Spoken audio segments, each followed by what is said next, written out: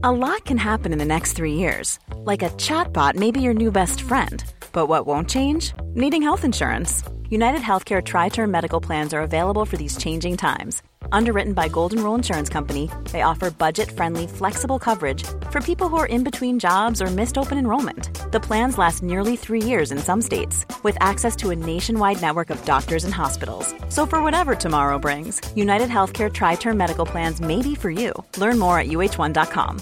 This is Paige, the co-host of Giggly Squad, and I want to tell you about a company that I've been loving, Olive & June. Olive & June gives you everything that you need for a salon-quality manicure in one box. And if you break it down, it really comes out to $2 a manicure, which is absolutely insane. It's also so easy to get salon-worthy nails at home with Olive & June. The difference between how your nails used to look when you did them yourself and now with the Mani system is a complete game changer. The best thing about Olive & June, too, is it's a quick dry. Dries in about 1 minute, lasts for 5 days, and full coverage in up to 1 to 2 coats. Visit oliveandjune.com/perfectmani20 for 20% off your first system. That's oliveandjune.com/perfectmani20 for 20% off your first system. Millions of people have lost weight with personalized plans from Noom. Like Evan, who can't stand salads and still lost 50 pounds. Salads generally for most people are the easy button, right? For me, that wasn't an option. I never really was a salad guy. That's just not who I am. But Noom worked for me. Get your personalized plan today at Noom.com. Real Noom user compensated to provide their story. In 4 weeks, the typical Noom user can expect to lose 1 to 2 pounds per week. Individual results may vary.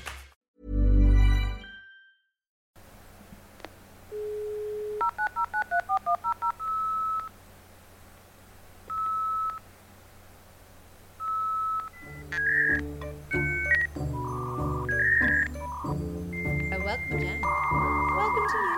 Welcome, Cassandra Delaney. Welcome, producer Ferg. Welcome, Scout. Welcome. And Scout's here too. Okay. How's things? No, let's not. Let's not. Aoife Anderson. Shout out to Aoife Anderson, who sends us the creep of the week. Yes. Okay, so this is very exciting as well, because this is a photograph taken of an American newspaper.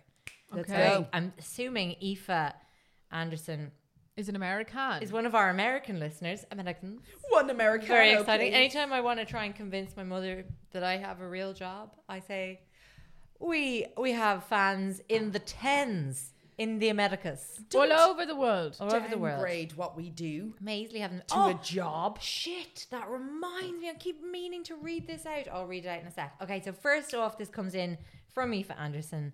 I'm taking us to Montrose, Colorado. Colorado, home of the hats.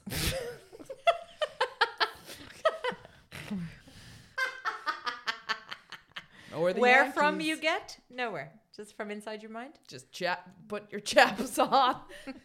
Tallest hat in the world. County Colorado. Yeehaw. Absolutely. Okay. Dry as a bone. So contender for the creep of the week. Who's Undertaker sells bodies. An undertaker in Colorado has admitted to stealing and selling body parts. They're always at We this. did this. We did a good creep on the seedy black market of bodies. Yes. Okay, but we didn't talk about Megan Hess, 45, No, owner female. of the Sunset Mesa Funeral Home, sold arms, legs, spines and heads to surgical training firms via a broker company she'd set up. Oh, the paperwork, I'm impressed. She's also thought to have extracted and sold gold teeth. Now, that It's is how it low. starts. It's a bit No, That's gold low. teeth is how it Nasty starts. stuff. I'd say snap those spines out and pop them in the post. That's okay with me. But Are you fucking kidding? Pliering gold teeth out of someone's Oh head. no, I'd say it's a gold filling and you just get one of those little hooky tools and... Well, they have said teeth, not gold filling. Also, who has solid gold fillings? Same people who go for gold teeth. Nah, these are teeth. Okay, families, some of whom were given cut price deals to lure them in, assumed, that's a lesson to you now, buy cheap, buy twice with an undertaker. What did they say about assuming? Anyway, they assumed that their dead relatives wouldn't be chopped up and sold for parts. No, they assumed their dead relatives had been cremated, but the urns she gave them contained other material. Like cats and dogs. Cat litter. It's got to be cat litter. Oh, cat litter itself, yeah. I tell you, there's some very not finely ground cremains, as they're known in the industry, that is look like cat litter. People getting upset about the badgers. Like, your loved one is gone to another place. This is just a meat suit. Don't be getting upset. Well, I would want a cut if you were selling off bits and pieces of my loved one. You're ripping me off. Yeah. And don't give me this fucking urn of Dust. discards. Of Henry the Hoover. Yeah. The Dyson. She admitted to defrauding at least a dozen families, and she could be facing up to 20 years in jail. Oh, dear. I know. And I'll tell you, the upkeep on that hair is going to be murder in prison. Undertaker's Her growing. roots are going to be fucking shocking.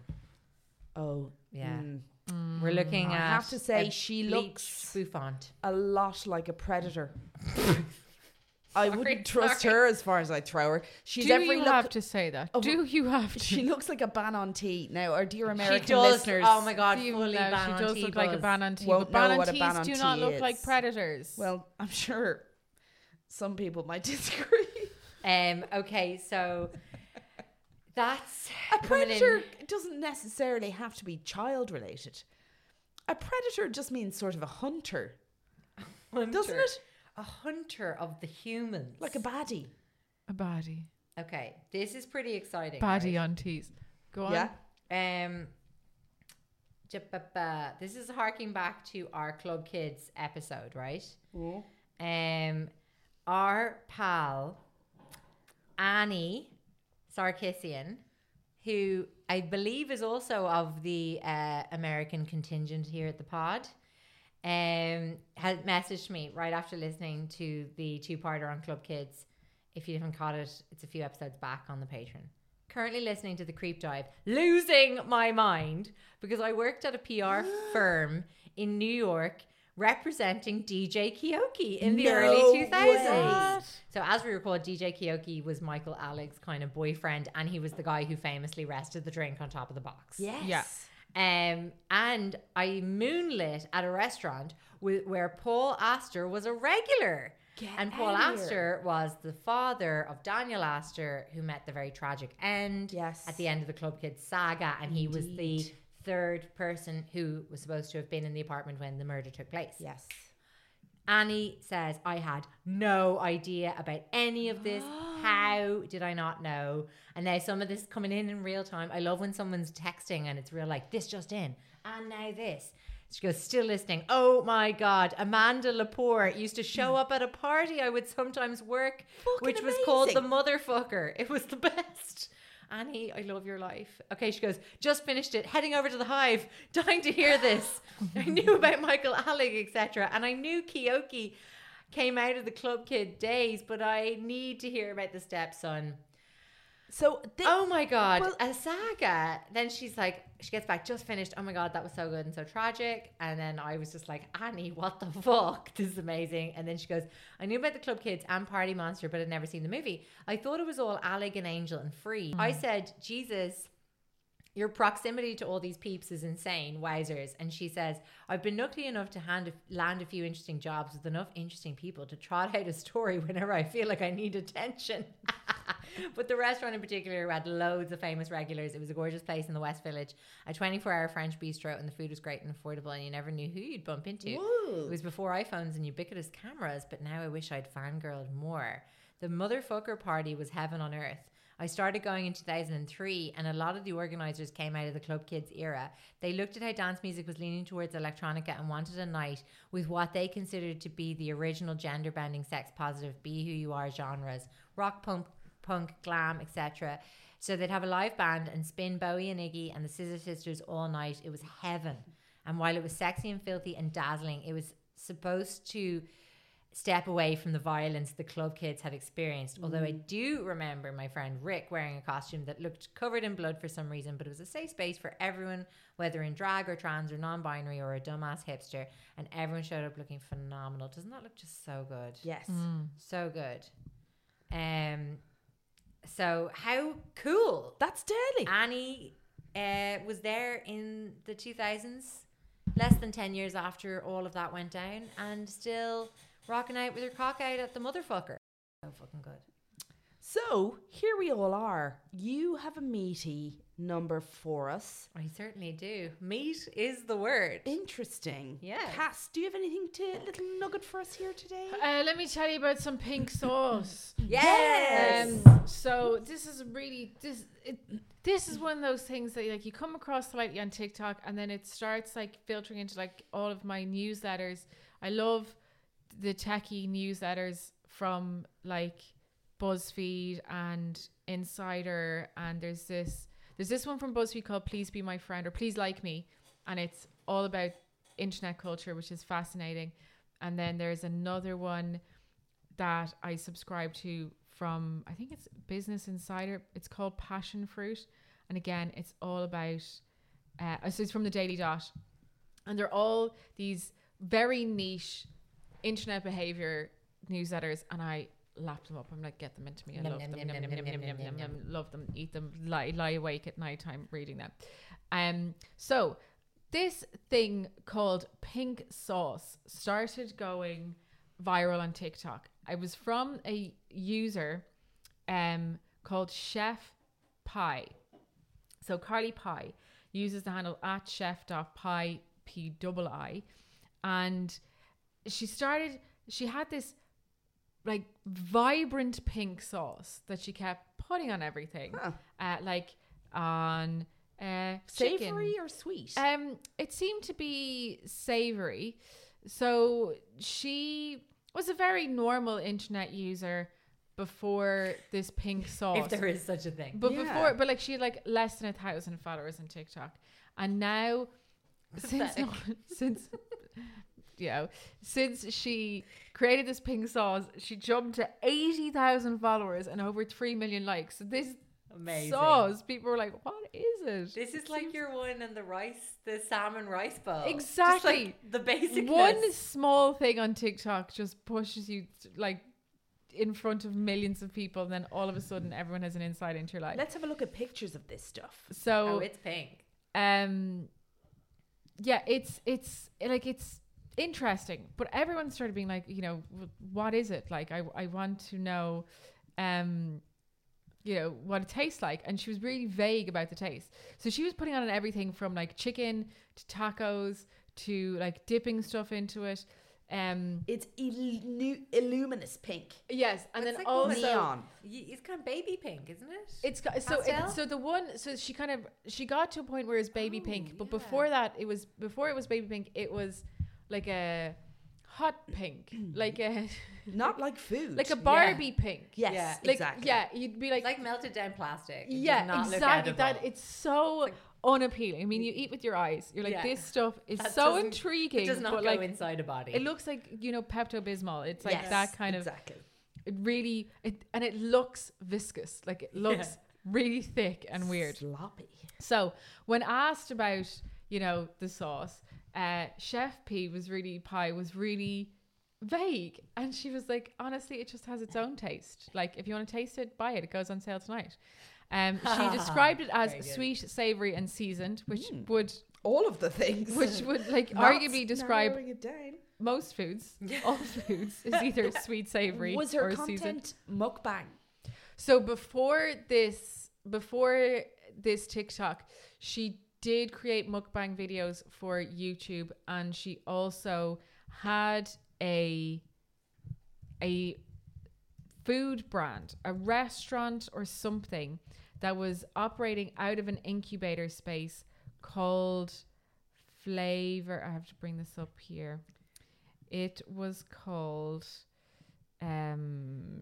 Crazy Flavor or something. This, like, the name you would give a restaurant if you didn't like food, you know, like Flavor Crazy or like Flavor Town. Puss wound. Yeah, something like really Crusty. Licky lick. Pusty crust. it's just Licky lick. very strange. Did you know that mukbang originated Okay. Go from on. solo eating populations? So South Korea, and they got actors and actresses just to eat on television, and people used to eat with them. Yeah. Did you know that? Interesting, isn't it? I actually thought it had come from kind of like a loneliness Well, that's it. alleviating kind of exactly method. that. So yeah. Okay, so sorry. what's in it? Sorry, the restaurant was called Flavor Crazy, where So she generic. reportedly had pink sauce on the menu, and she said that, you know, pink sauce. So that restaurant opened in 2021, Yeah. has since closed. Very hard times though in the service Very industry. hard But hold on a times. sec. but She can't just serve sauce. No, but she was serving other things like Flavor Crazy wings and Flavor Crazy macaroni and cheese Okay. and Rasta pasta, which was seafood and rice. Just mad stuff. So the address given for Flavor Crazy indicates that the venture was run out of a Miami kitchen incubator, which is kind of a shared commercial space. So maybe one of these virtual restaurants. Got a hold of her.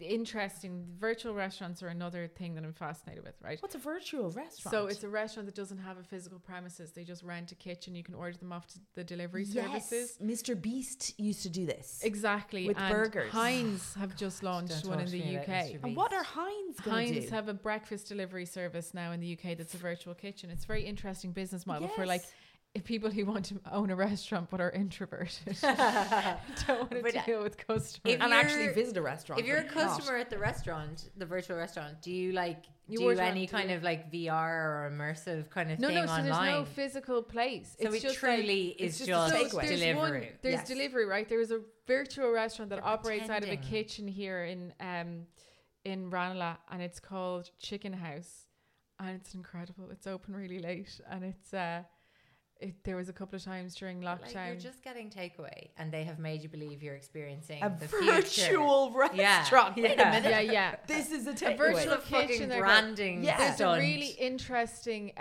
podcast about it. There always is. There's an I'd interesting podcast called The Land of Giants. Do a 4-part episode on the food delivery services. I'm so exciting. This is my life. Anyway, Okay. it's a really interesting look at the food delivery services as a business model and how they don't serve anybody except for the people who own the businesses. That they do not They serve the screw the restaurants and they deliverers. screw the delivery drivers. So it's interesting to look at and examine and look at the businesses that we all support on the daily. Anyway, they talk about virtual restaurants. It's fascinating. It's just, I'm really interested. But anyway, Chef Pie, she seemed to maybe operate a virtual restaurant, or I don't know whether it was a physical restaurant or whatever. But one of the breakthrough stars of this Flavor Crazy flavor place was this pink sauce. So she brings the pink sauce to TikTok and it starts to go viral, possibly because people are confused by it and really want to know What it tastes like, It and tastes she's like- refusing to tell us. and they want to know what's in it, and she's just not giving anything away, which would start to drive you fucking crazy. So on the 1st of July, Pi opens a website called thepinksauce.com. TikTok is a buzz. Customers are like, fuck yes, $20 a bottle. I'm in. Give me this viral condiment. This is the world we live in, right? This So- is like the Cronuts queues back in like 2000 and Yeah. fucking 7. Froyo all over again. Remember the cereal pinkSauce.com restaurant? is for sale. Yeah, it's things have not. Shit, that was a No, fast the update. pinksauce.com. Oh, right, sorry, thank you. So, Pi describes herself, I'm not your average chef. As an expressional artist, I love thinking outside the box. I have an innovative style of cooking.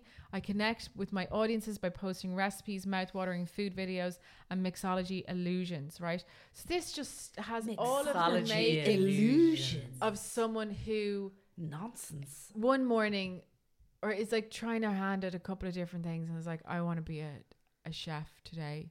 This And is a as we fucking know- genius idea.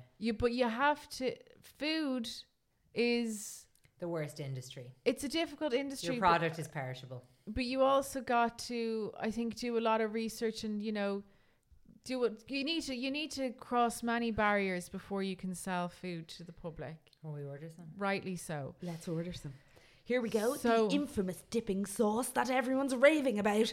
Our mission, to excite you to excite your taste buds with flava and thrill you with our creativity. Yeah. So in one video she posted on TikTok, she had a couple of child taste testers. One described it as sweet like ranch. Another said it was spicy. And then when she decided to start selling it at $20 a bottle, are you ordering some? I am. Yeah, I just thought I'd Leslie take this time to put it in an order for us. Yeah, I'm just looking for my American address, pal. So when asked... Great service by On Post. When asked about the nutritional information, the ingredient list answered some questions, but not many. According to the website, it contained water, sunflower seed oil, raw honey, distilled vinegar, garlic, pitaya. What's pitaya, Cass? So pitaya is dragon fruit, which may give it its pink colouring. Pink Himalayan sea salt, and then 2% of dried spices, lemon juice, milk, and citric acid. Right.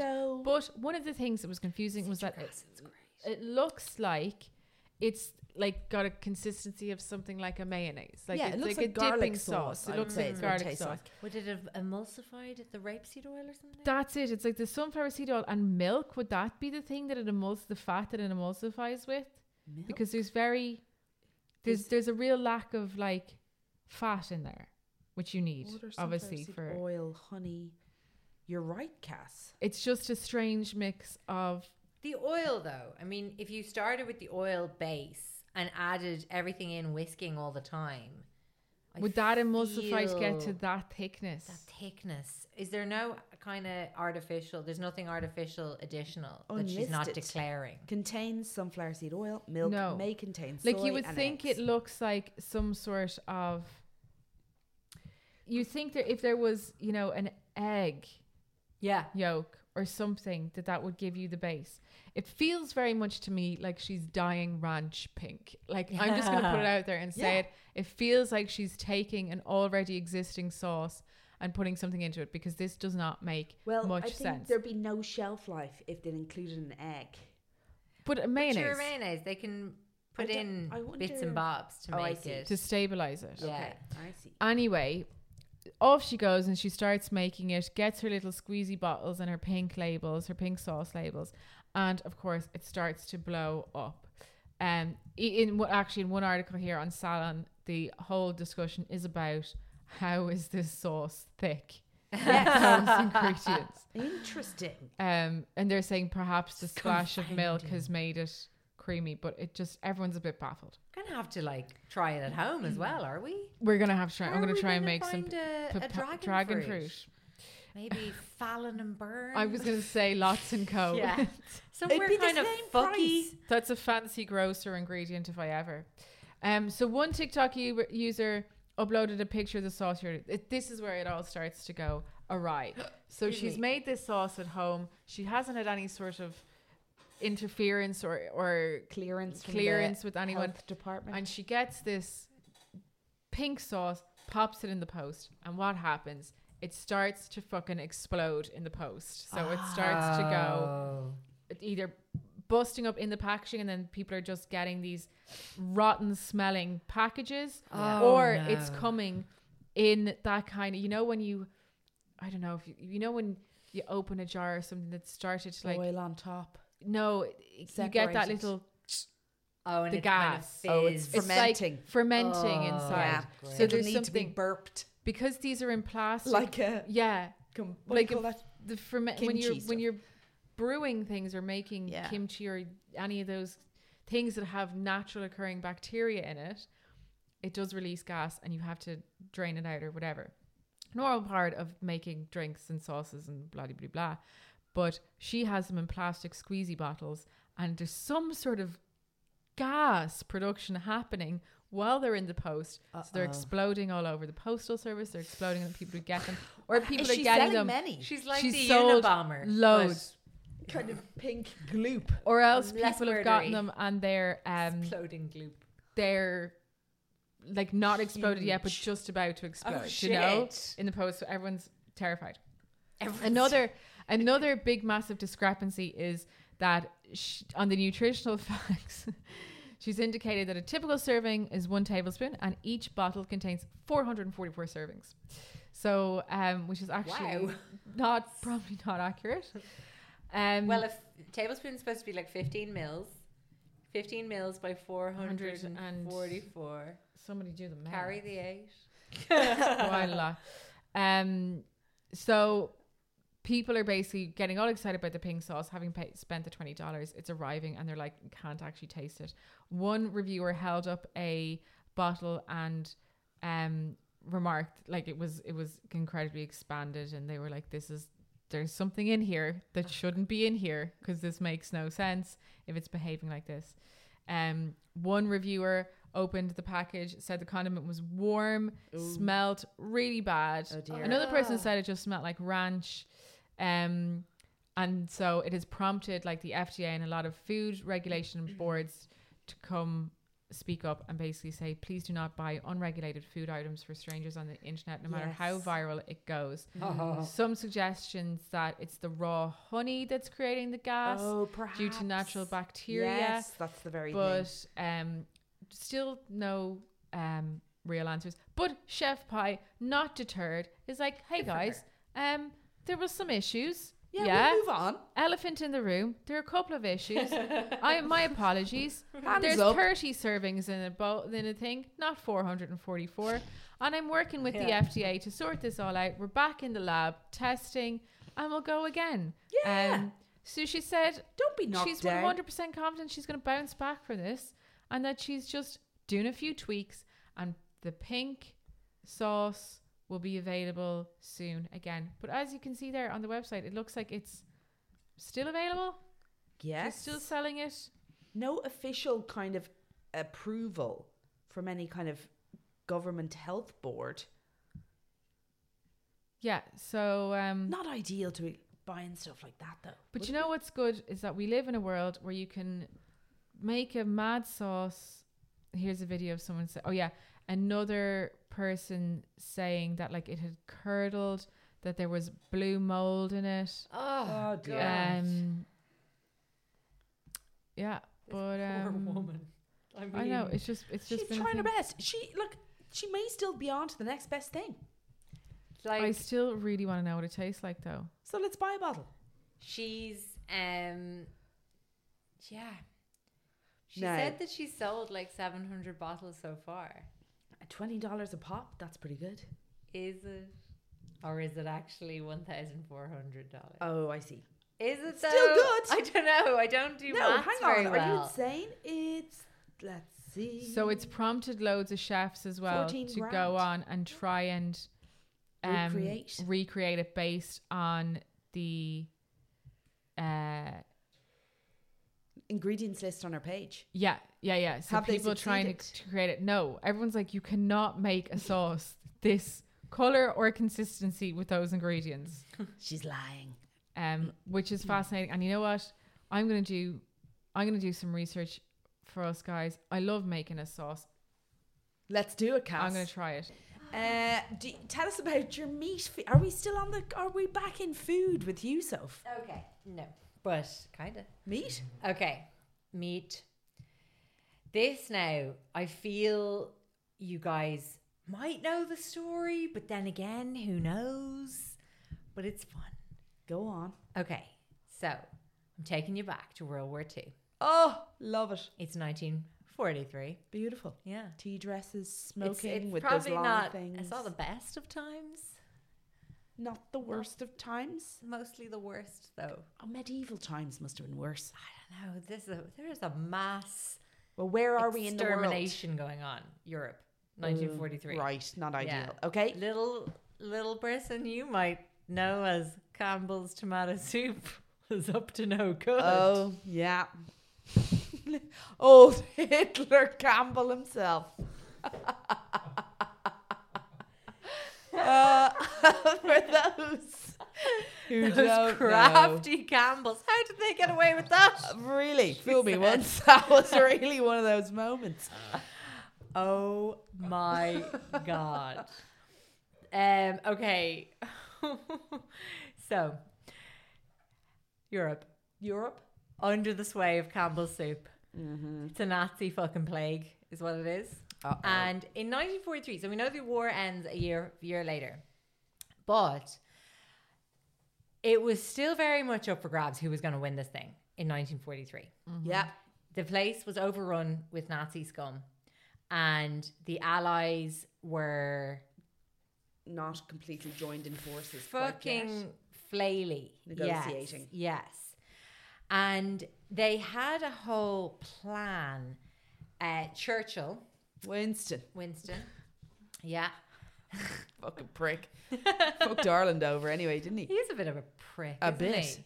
Yeah. Bit of a gigantic prick. Yeah. Sorry to just go off on one now, especially for our beloved English listeners.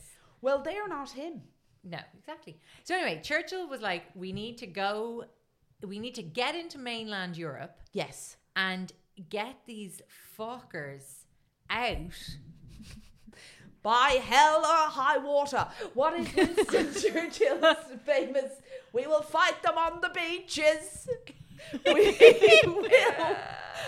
We will. It's like you've met him. You look like him. This is wild. Do your Winston Churchill Give me the end thing. of that quote there. We will fight them on the beach. It's my hoarse throat. What did I say? It's also your Scouse accent that he wasn't. Let's All right, see love, now. we'll fight them on the beaches. Well, they fucking did. They did. Go on. Okay, go on. Okay. So Churchill was like, we need to go in up through the soft gusset of Europe. France. Very much wrong. The fucking gusset. Oh, Go lower. Greece. Yeah, Greece. They were looking at Greece. They were looking at Sicily. France is like the pert nipple. It would be the diaphragm, would it? Who'd be the diaphragm? Estonia. Like down here in Greece and shit. That's the soft gusset. The under gusset. Sardinia. Italy. Sicily. Anyway. The whole fucking world knew that this is what they needed to do. This was like everyone. Hitler knew that the Allies needed to come up through the gusset if they were to stand a chance. Goebbels knew. Yes. Churchill. Goebbels' mum knew. Like the honey badger. Enter from the anus. Churchill's ballsack knew. Everyone in the world knew. So it was tough because they didn't want Hitler to know their plan, even though it was very obvious to literally every person that this was their only option. So they were like, we need something to kind of do a bit of misdirection. Oh, Okay. slip of the hand. I Yeah. found the whole quote. Do you want it? Go on. We shall fight them on the beaches. We shall fight on the landing grounds, and we shall fight in the fields and also the streets. We'll fight in the hills, and we shall never surrender. And even if, which I do not for a moment believe, this island or a large part of it were subjected to and starving. That's the end of the quote. Jen, Listen, have you June heard 4th, 1940. Churchill's speeches? Queen's speeches, yes. Many, many times. We shall fight on the beaches. And then what happened? No. They came up Wait, to hold No, on, I we think we wanted- deserve a cameo. When Napoleon lay in Boulogne for a year with his flat-bottom boats and his grand army, fucking uncanny. told by someone, there are bitter weeds in England. It's pretty good.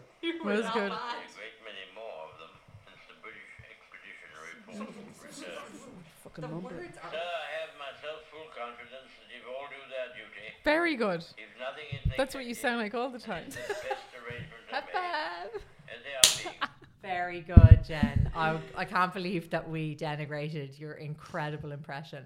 Okay, so January January 4th. 1943, they had a special conference called the Casablanca Conference. And at the conference, they were like, right, we're going to invade in July and we're going in through Sicily. And they made the plan. That was it, set in stone. But the biggest job now was to keep it fucking quiet. Zipped. That was what they were doing, okay? So, rolling back a couple of years to 1939, right? We'd a lad, a man called John Godfrey, right? And he sent out something called the Trout Memo, which was written by Ian Fleming. Get out. Yeah. James Bond. You got it. Jen, you were like a British historian today over there. Very good. So Ian Fleming at the time was Lieutenant Commander Ian Fleming. And so this Trout Memo thing was all about kind of tactics, war tactics and things like that. And the reason they called it the Trout Memo was because fishermen are very wily. You thought they were just lazy and boring, didn't you? But apparently they're very wily. They're always thinking, up here for thinking, as they say. And they change their bait, apparently, so that the fish don't get bored. Remember, that was what had the hook in it the last time I tried to eat it. So they're always changing up the bait, and they're changing up the venues of where they fish. And so the kind of spy network and stuff wanted to emulate the fishermen and figure out ideas for how to kind of keep the Nazis guessing, keep them on their toes. Well, that's right. They would have sent out tons and tons of fake plans. They did that all the time, yeah. To confuse the enemy. So, we're coming on Tuesday. And, of course, that would be a lie. It would be the Friday. Oh, yeah. Crafty. Okay, so this Trout Memo was a place where they were going to spitball ideas to think outside the box. Because your friend, Winston Churchill, had a little bit of a fixation about what he called corkscrew thinking. Pig's dick. Yeah. We could call that pig's dicking. That's right. And what is corkscrew thinking? I'll tell you what it's not. Straight line thinking.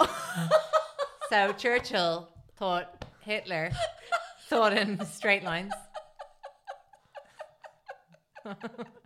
Really? Very good. Happy to hear it, Jen.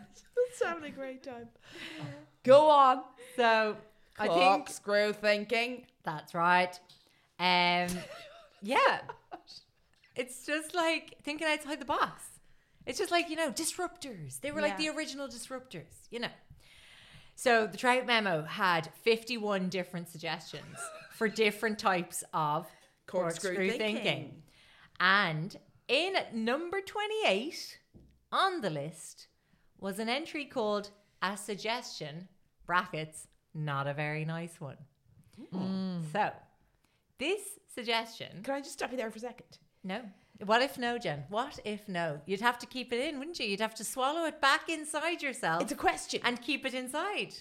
So the Trout Memo was a list of ways to spoof. To fuck with the Nazis, yeah. Which would have been the worst thing for the Nazis to find. Well, that's the risk they were taking, well, surely I guess. you're putting all your eggs in one basket. Yeah. You're just absolutely fooling me again and again. And then writing a list of ways that you're fool. It's not a good idea, the Trout Memo.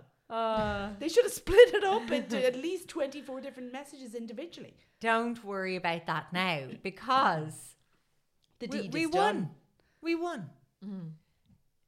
No, it took millions to die, but it came good in the end. So don't worry your little head. Tell me about number 21. Okay, so a suggestion, not a very nice one. So here we go. This suggestion was actually lifted out. And remember, Ian Fleming is the author of this memo. And this suggestion was used in a book that had been published a couple of years previously. By him? No, it was a book by a guy called Basil Thompson. Oh. And there aren't enough people called Basil anymore. Oh my God, the Englishness of the names in this story. I forgot to tee us up for that. You think Basil's exciting? Just wait. Okay. Oh yeah, we have a Bentley. Oh. Yeah, we have a purchase. A who? Oh. A who now? A purchase on what now? Okay, so Thompson had been, this is the guy, Basil. Life is full of awesome what-ifs, and some not so much, like unexpected medical costs. That's why United Healthcare provides Health Protector Guard fixed indemnity insurance plans to supplement your primary plan and help manage out-of-pocket costs. Learn more at uh1.com. How would you like to look 5 years younger? In a clinical study, people that had volume added with Juvederm Voluma XC in the cheeks perceived themselves as looking 5 years younger at 6 months after treatment. Look younger, feel like you. Add volume for lift and contour in the cheeks with Juvederm Voluma XC. Reverse signs of aging by adding volume to smooth laugh lines with Juvederm Volure XC. For important safety information and to find a licensed specialist, visit Juvederm.com. That's JUVEDERM.com. Not for people with severe allergic reactions, allergies to lidocaine, or the proteins used in Juvederm. Common side effects include injection site redness, swelling, pain, tenderness, firmness, lumps, bumps, bruising, discoloration, or itching. There's a risk of unintentional injection into a blood vessel, which can cause vision abnormalities, blindness, stroke, temporary scabs, or scarring. Talk to a licensed specialist to find out if it's right for you. The author of this book, right? He'd been a spy in World War One, okay, before he became a novelist. Okay. Interesting. So I'm just saying there's lots of spies and then they do novels. That's a bit of a thing. And this I thought was an interesting fact about him.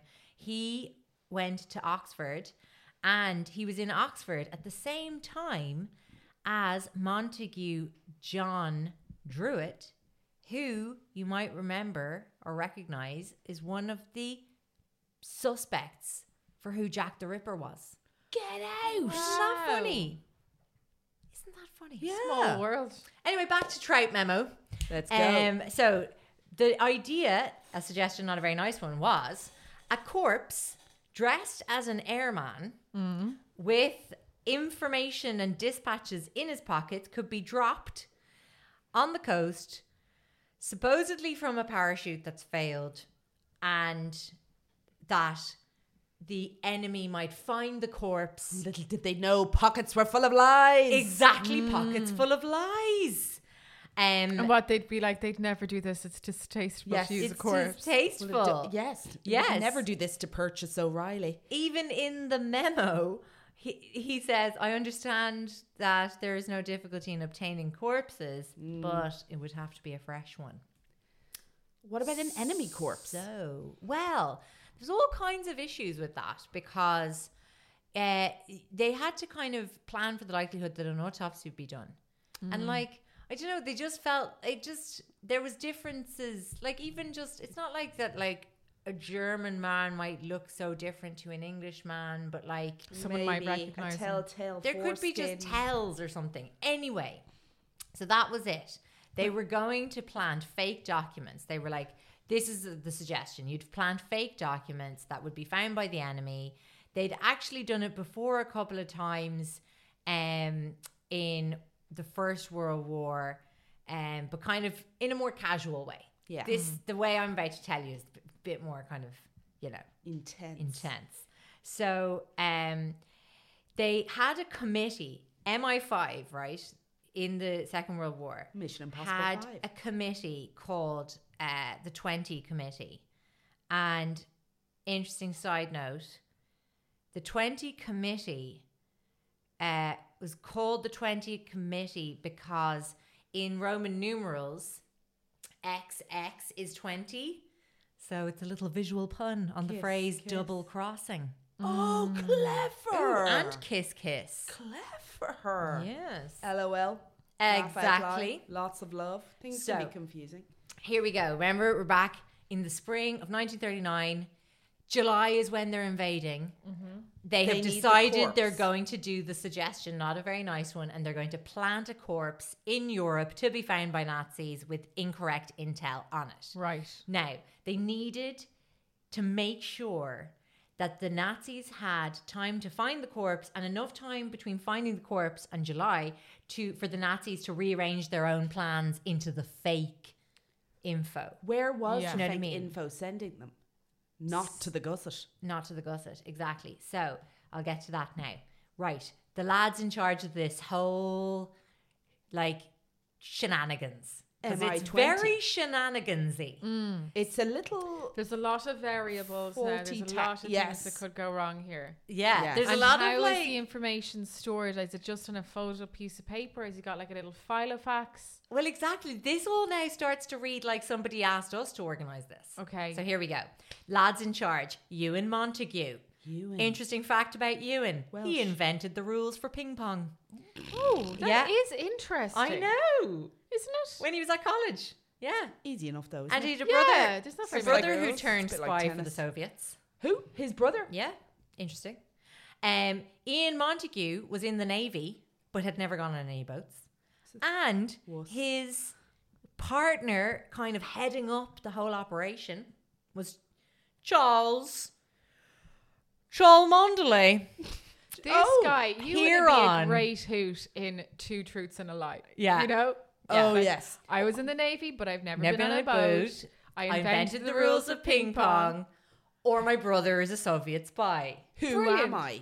They're all true, though. Yes. I've lived a varied life. Anyway, his friend here, Charles Cholmondeley. Now, here on, I'm going to be calling him Chumley. Cool. Because as much as his name very much is not spelled Chumley, apparently that's how it's pronounced. So, Chumley was in the Air Force but never flew. Another spoofer. They kind of were just a bit of a duo. Do you know that kind of way? I can imagine them introducing each other and being like, this is Montague, he's in the Navy, he's never been on a boat. Montague's like, this is my friend Chumley, he's in a plane, but he's never been on a plane. You know what I mean? Anyway, their whole role basically in the war effort became this project to basically do a kind of a weekend at Bernie's style amazing. vibe Amazing. to befuddle. I feel like the The three of Nazis. us would have been given that kind of a role That's in the what army. I mean. Definitely, this is what we'd be. Like, doing. keep them busy. They're annoying. Put them in an office. Give them a crazy job. Let them think they're doing a scheme. If they They'll fail, be it's thrilled. fine. They may succeed. Let's take the risk. So here we go. The lads, Montague and Chumley, 3 months they had.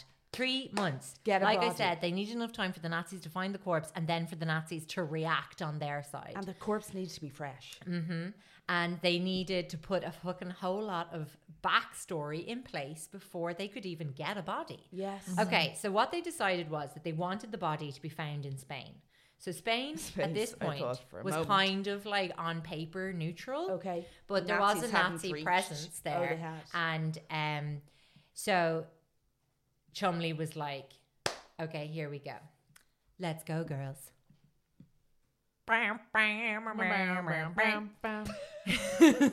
Sorry. So, was the plan So what they knew was, right, this Yeah. is interesting. They identified who they wanted to find the body. Right. So they jeez. literally were trying to be this specific. They knew that there was this really particularly stupid Nazi in Spain. Gormless. Yeah. Jorg. And they really wanted to make sure that he was the person who picked up the corpse. Oh, that's really setting up a guy who's probably already had a tough time. He's had a bad war. Guys, Yeah. he was a Nazi. True. No, but true. like a bad one. So what they were The planning Nazis were was probably mean to him. they'd get a body from one of the London hospitals. They were going to fill the lungs of the body with water Keep it fresh. so that it looked like the body had died of drowning. And they were going to have the documents on an inside pocket, and they were going to get the body dropped off the coast.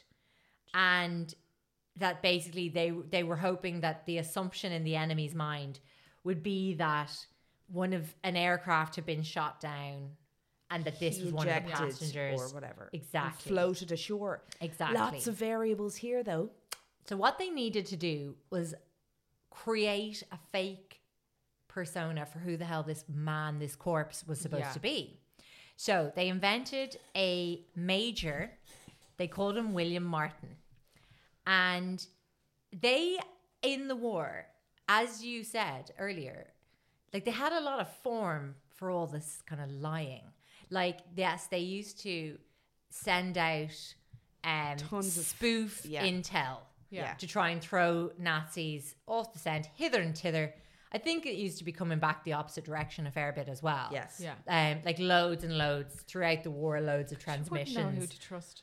That's it. I mean, Cass. that's the thing. And, right, at one point earlier in the war, they had created what we could now say was an early catfish web.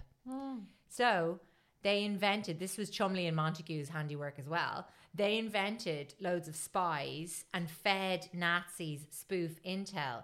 So basically, on the Nazi side, they thought that they had loads and loads of like turncoats. On the English side, Double bluffed.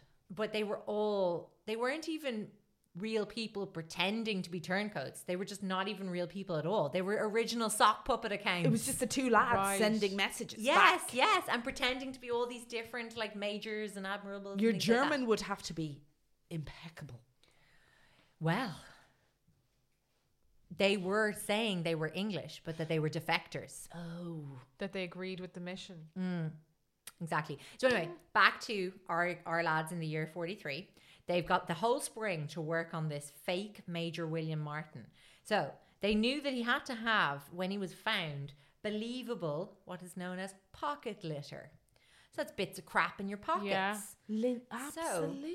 You know, if you meet anyone at any given time and look through their pockets or look in their bag, they're going to have a load of bullshit. Yes. What you got, Cass? A lotto ticket I did not win. Poop bags. Poop bags for the doggy.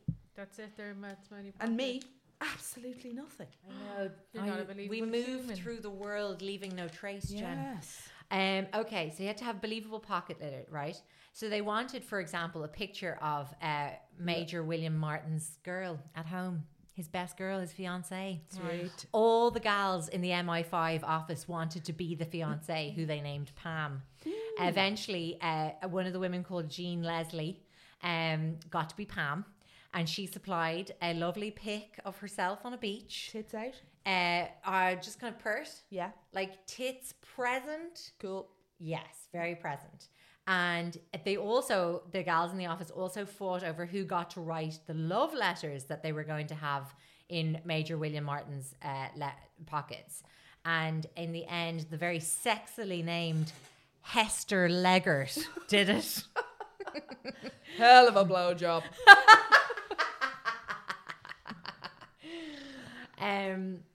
They said, a few sources I read took pains to mention that Hester Leggert was a spinster. She was probably about 19, just didn't have a boyfriend or a girlfriend. They were like, spinster. And a few people really condescendingly were like, even though she was a spinster, she still seemed to know how to write a love letter, and they seemed to work. And I was like, wow, fuck those guys. Hester Leggert could have been Legend. yeah. Anyway, she was probably writing all the hot girls. Yeah. Anyway, Chumley took it upon himself to wear the fictional major's uniform every single day, so that it would give it that worn-in look. Because he couldn't just be in the new uniform. Just like there couldn't be anything that was even slightly off to the Nazis finding this body. Yes. And like a weird box fresh uniform in the last years of the war would be weird, you know?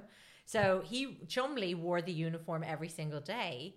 And then, like, going even more method, Montague had an affair with Jean Leslie, aka Pam, the fiancée. So basically, Montague they basically kind of started LARPing a bit around the office. Yeah. They're having a great time. Chumley's wearing the outfit. Montague's pretending to be Bill and banging Pam. Even though he had a family, but he'd already shipped them off to the States. So it got very method, bit LARPy. Things that were kind of wacky a lot of the time during World War II, especially in the kind of intelligence side of things. Yeah. For example, slight Roald Dahl digression. Do you know Roald Dahl was a spy during World War II? Yes. And he was an airman first. And seemingly terrible about it. Yeah. Terrible at it. Well, he was like about 6'4" and barely fit in a plane, like the planes they had at the time. And he had a few outings anyway, and didn't go well anyway. And so they moved him, and they said, "Look, you can go into intelligence. You're literally not built for a plane." And apparently, his main job, he was dispatched to Washington, and his main job was to like get with the wives of officials in Washington and like get shit out of them. Oh. Apparently Operation this was before Climax. America. Yes. Apparently this is before America was like totally decided on entering the war, and there was elements of Nazi sympathy going on in America. Okay. And like, as we know, very much so, with the whole fact that they cherry picked all of their favorite Nazi scientists and Exactly. never prosecuted them for war crimes, and then just tucked them into the Sure, they took them American over. eugenics program, That's it. for MK example. Ultra was all run by ex-Nazi. Exactly. So isn't that interesting by Roald Dahl? Yes. Now, I will say, I read one thing where it was like, yeah, Operation Climax, and then like another thing that was a bit more like, oh, he just happened to fuck a few of them. Okay. That it wasn't like, Okay. It wasn't like his 100% top number one directive, but like they weren't unhappy that he was doing it because he was getting info. Okay. Anyway, digression over. What else did they give Major William Mayer? That's not his name. Major William Martin. Theatre ticket stubs. A bank letter giving out. A letter from his bank giving out to him. They gave him a St. Christopher's medal because they wanted to give the impression that he was Catholic. More on that in a minute. And so they finally got like complete sign-off approval to action Operation Body Get. Operation Body Snatch. So they were in deep on exactly what they needed in terms of a body. And they got help from a pathologist called Bernie Spilsbury.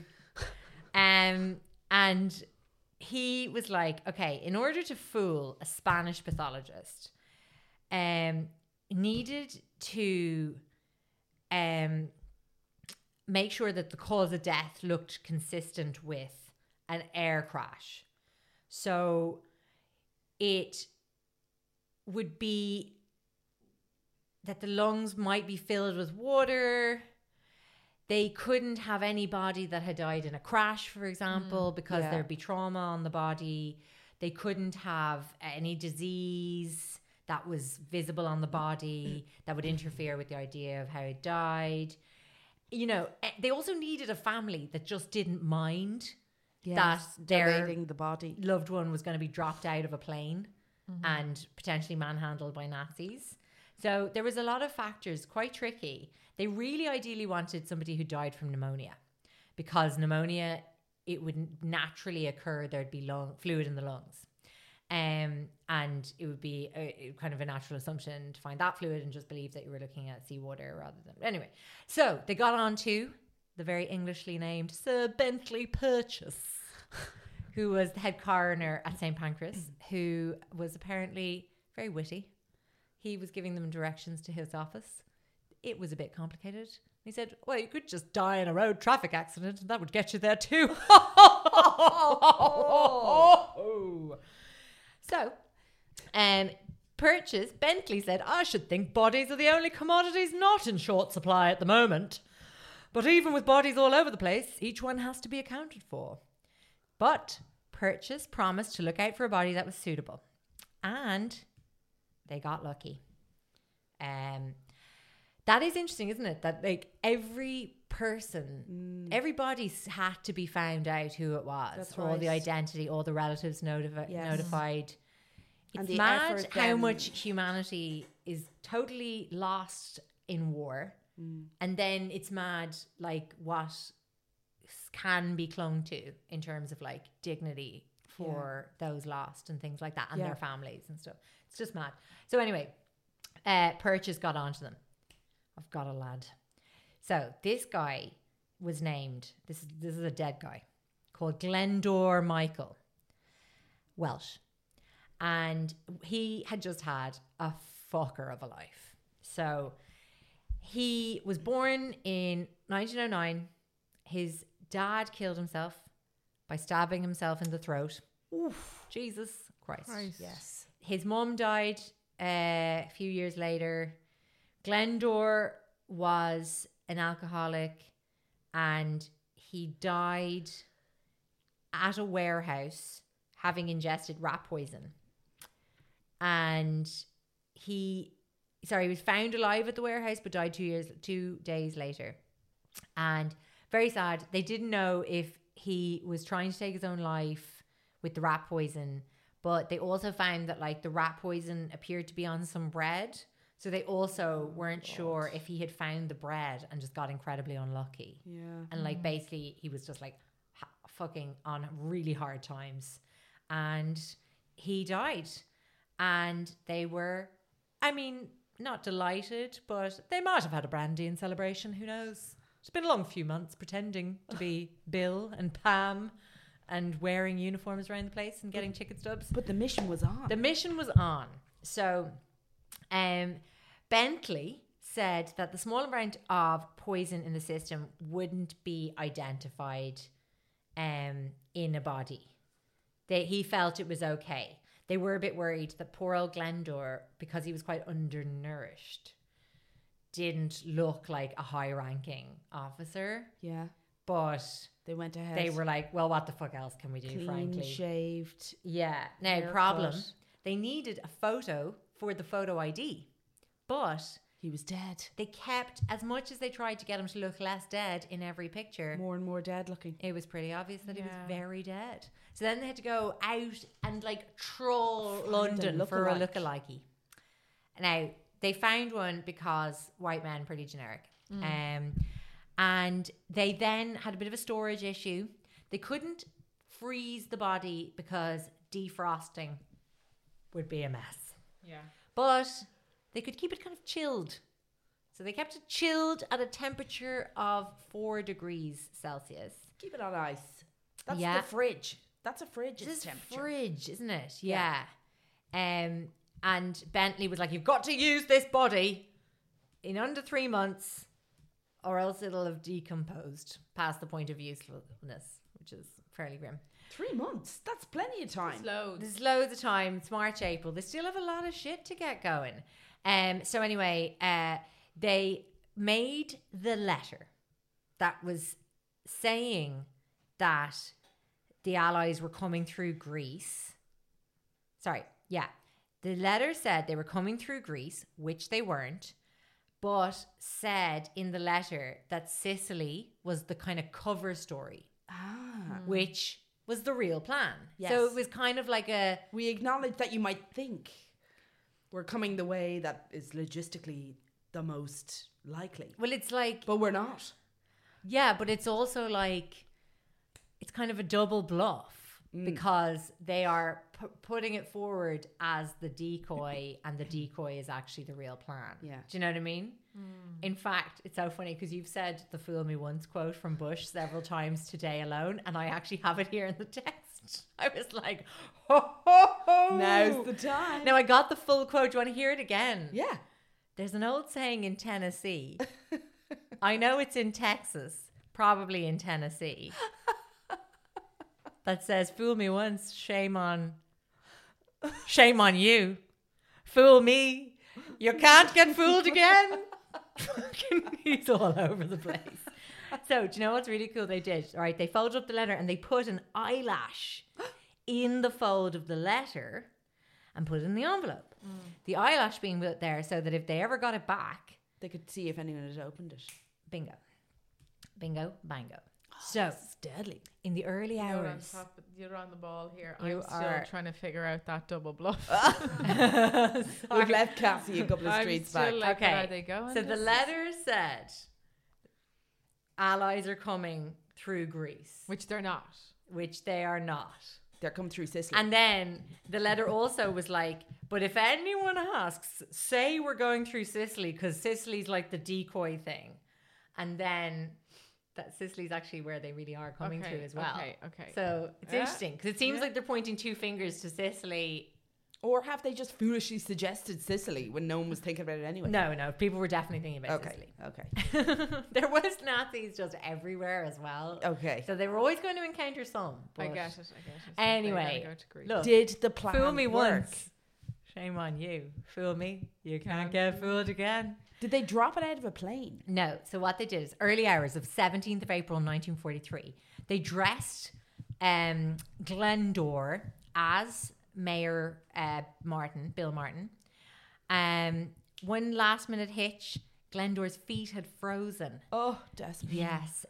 So they had to get out the electric heaters and defrost the feet Oh, so you they could go could- a little too far they could there. defrost sloppy Yeah, jalopy. yeah. They kind of had to defrost them enough that they could just get the fucking boots on Oh, them. I see. Rigor mortis. They put all the pocket litter on the body, and then they had the briefcase attached, and then they put the body in a canister, which was filled with 21 pounds, so like 10 kilos of dry ice, and sealed up. I see. And so then when the dry ice kind of evaporated, it filled the canister with carbon dioxide. Yes. Which drove out but oxygen, okay, thus preserving the body for Further. the final stretch. Amazing. Yeah, isn't that clever? Yeah. So then they put the capsule canister on a van.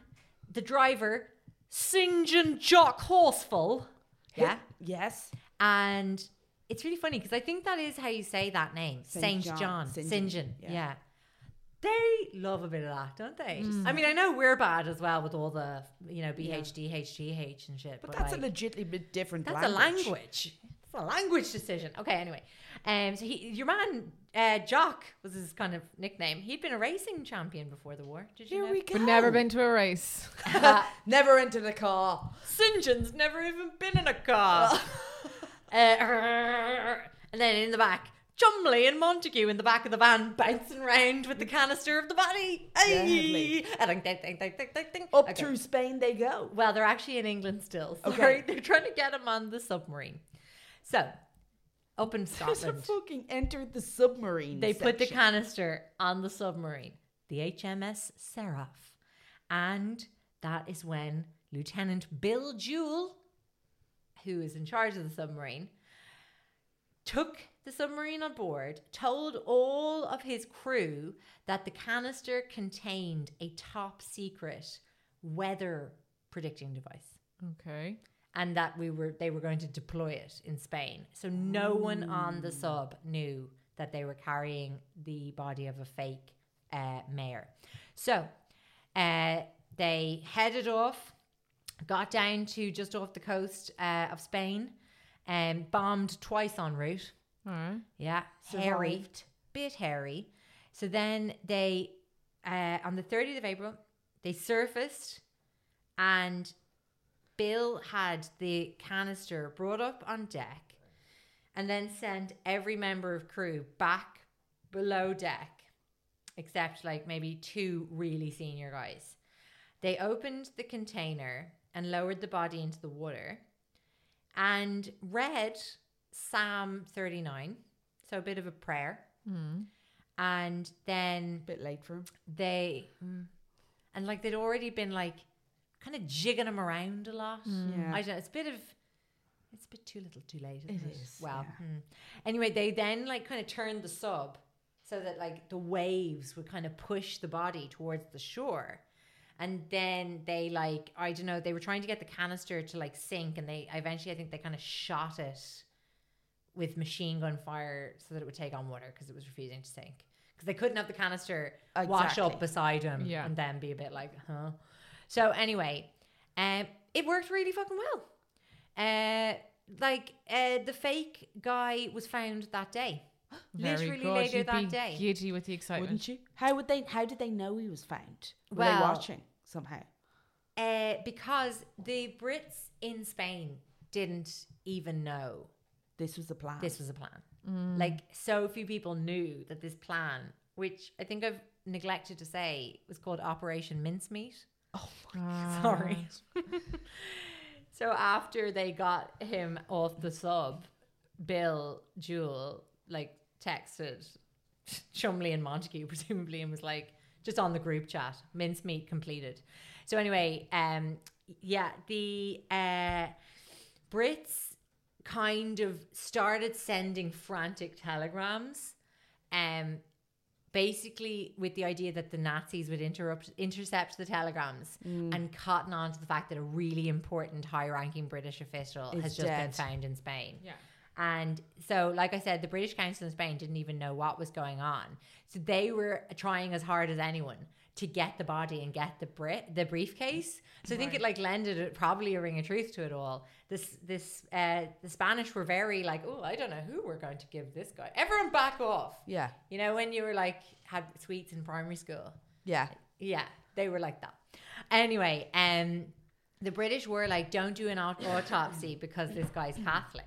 So it's against the Catholic Church to like autopsy a body, apparently, at the time or whatever. And so that was another thing that they were kind of betting on, that they would get out of doing the autopsy and notice that like it was actually a 3-month-old corpse.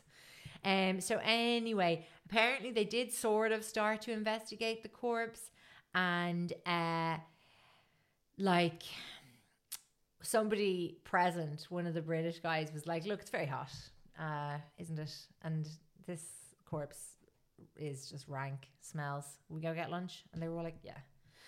So they signed a death cert for Major William Martin, said cause of death, asphyxiation through immersion in the sea. Wonderful. And the body was released by the Spanish and buried in a cemetery with full military honours on the 2nd of May. Meanwhile, the briefcase. The Spanish Navy had kept the briefcase, and they didn't hand it over to the Germans immediately, but basically bit of pressure from various quarters meant that the Germans got a hold of the document. What they got was, so the document was still all damp and stuff. Like, it's mad that kind of like so many different factors could have gone wrong. Like submersion in the sea could have ruined this thing. So anyway, they got it out of the envelope with like a little probe that they rolled it into a tiny cylindrical shape and like extracted it from the envelope so as not to break the wax seal. So interesting. All the care taken on both sides. They didn't want anyone to know that they had read this thing, you know? And so they dried the letter, photographed the contents of the letter, and then the Nazis soaked it in salt water and then reinserted it into the envelope, never breaking the seal. But of course, the eyelash had fallen out. So they passed the information to the Germans. The Germans had, so between the body washing up and the Germans getting wind of the fake intel, it was like only just over a week. And so they sent the message that it looked like the Allies were coming in through Greece. And Churchill, you ready? Here's your little bit of Churchill. Churchill got a message saying mincemeat swallowed rod, line and sinker by the right people. From the best information, they look like they're acting on it. So they did act on it. So basically, the Nazis had fucking loads of people stationed ready up by Sicily. Oh, Sicily, yes. And they moved 90,000 military soldiers down to Greece. Fucking hell. Yeah, all their artillery, tanks, everything. So, come July, the Allies sent 160,000 soldiers through Sicily. They lost only, now I know it's still a big number, but compared to what they were expecting, they only lost 7,000 soldiers. 160? Yeah. Thousand? Yeah. Went up? Yeah. Fucking hell. And so, like, for context, they expected to lose 10,000 casualties in the first 3 days, and they lost 1,400 in the first week. Wow. So a fraction of what they were kind of like making a conservative guess, like we'll have to lose, like. And they also predicted that they would lose 300 boats in the first 3 days. And in the end, they only lost 12 ships total. So very successful mission. And they thought that it would take them 90 days to come up through Sicily. It was over in 38 because so much of the manpower had been moved down to Greece.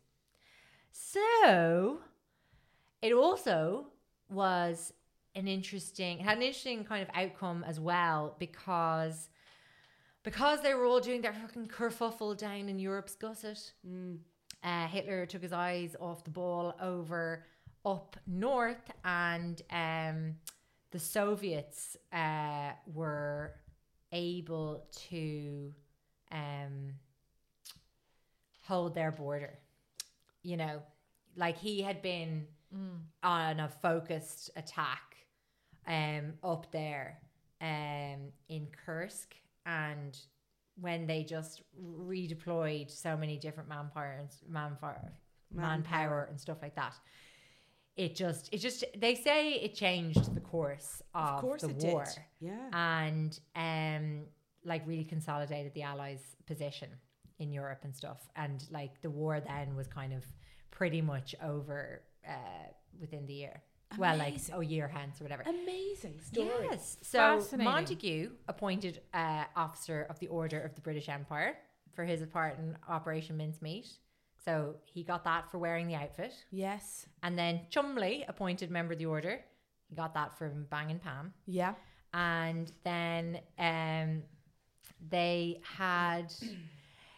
all of this stuff was kept completely under wraps after the war and stuff.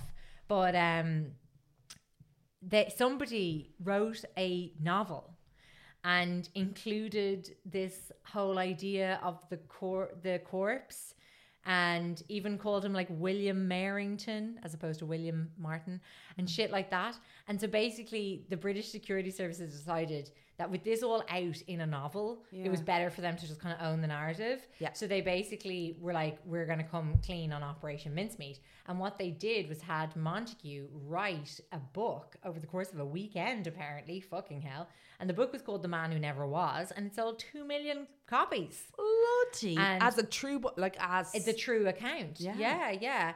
They did keep some of the details out so that it couldn't be like, sorry, what about the used against them in future war? The real man who died's family. I mean, they well, his parents were dead, and he was kind of a drifter. So basically, there was never any family that came forward. They buried him with full military honors and had the like 21 gun salute and everything. And on his gravestone, it reads, Glendore Michael served as Major William Martin. And in 2021, actually, the Jewish American Society for Historic Preservation placed a memorial for him in London. Isn't that interesting? In the mortuary where his body was found. Fascinating shit. Absolutely amazing. I love this final weird fact. A Welsh theatre company produced a musical of the Operation Mincemeat, all about Glendore's upbringing in Wales and stuff. And the musical was performed by primary school children. Wow. Yeah. No better people. So I don't know how the children fared with some of the darker themes of the narrative. The suicide, the alcoholism, the corpse. Straight over. But I would have fucking loved to have seen it. Absolutely blown away by that. And there we have it. Thank you. Thank you. And thank you, the listener. Yes, thank you, listeners. Sure, we'll see you again. We might. We definitely will. We'd love to see you. And we'll talk to you then. Nice. Okay, bye. I'm spinning now. Do a bit of Churchill. Sign us off with Churchill. We fought them on the beaches. and the Patreon. Thank you. Bye-bye. That was brilliant. Even when we're on a budget, we still deserve nice things. Quince is a place to scoop up stunning high-end goods for 50 to 80% less than similar brands. They have buttery soft cashmere sweaters starting at $50, luxurious Italian leather bags, and so much more. Plus, Quince only works with factories that use safe, ethical, and responsible manufacturing. Get the high-end goods you'll love without the high price tag with Quince. Go to quince.com/style for free shipping and 365-day returns. How would you like to look 5 years younger? In a clinical study, people that had volume added with Juvederm Voluma XC in the cheeks perceived themselves as looking 5 years younger at 6 months after treatment. Look younger, feel like you. Add volume for lift and contour in the cheeks with Juvederm Voluma XC. Reverse signs of aging by adding volume to smooth laugh lines with Juvederm Volure XC. For important safety information and to find a licensed specialist, visit Juvederm.com. That's JUVEDERM.com. Not for people with severe allergic reactions, allergies to lidocaine, or the proteins used in Juvederm. Common side effects include injection site redness, swelling, pain, tenderness, firmness, lumps, bumps, bruising, discoloration, or itching. There's a risk of unintentional injection into a blood vessel, which can cause vision abnormalities, blindness, stroke, temporary scabs, or scarring. Talk to a licensed specialist to find out if it's right for you.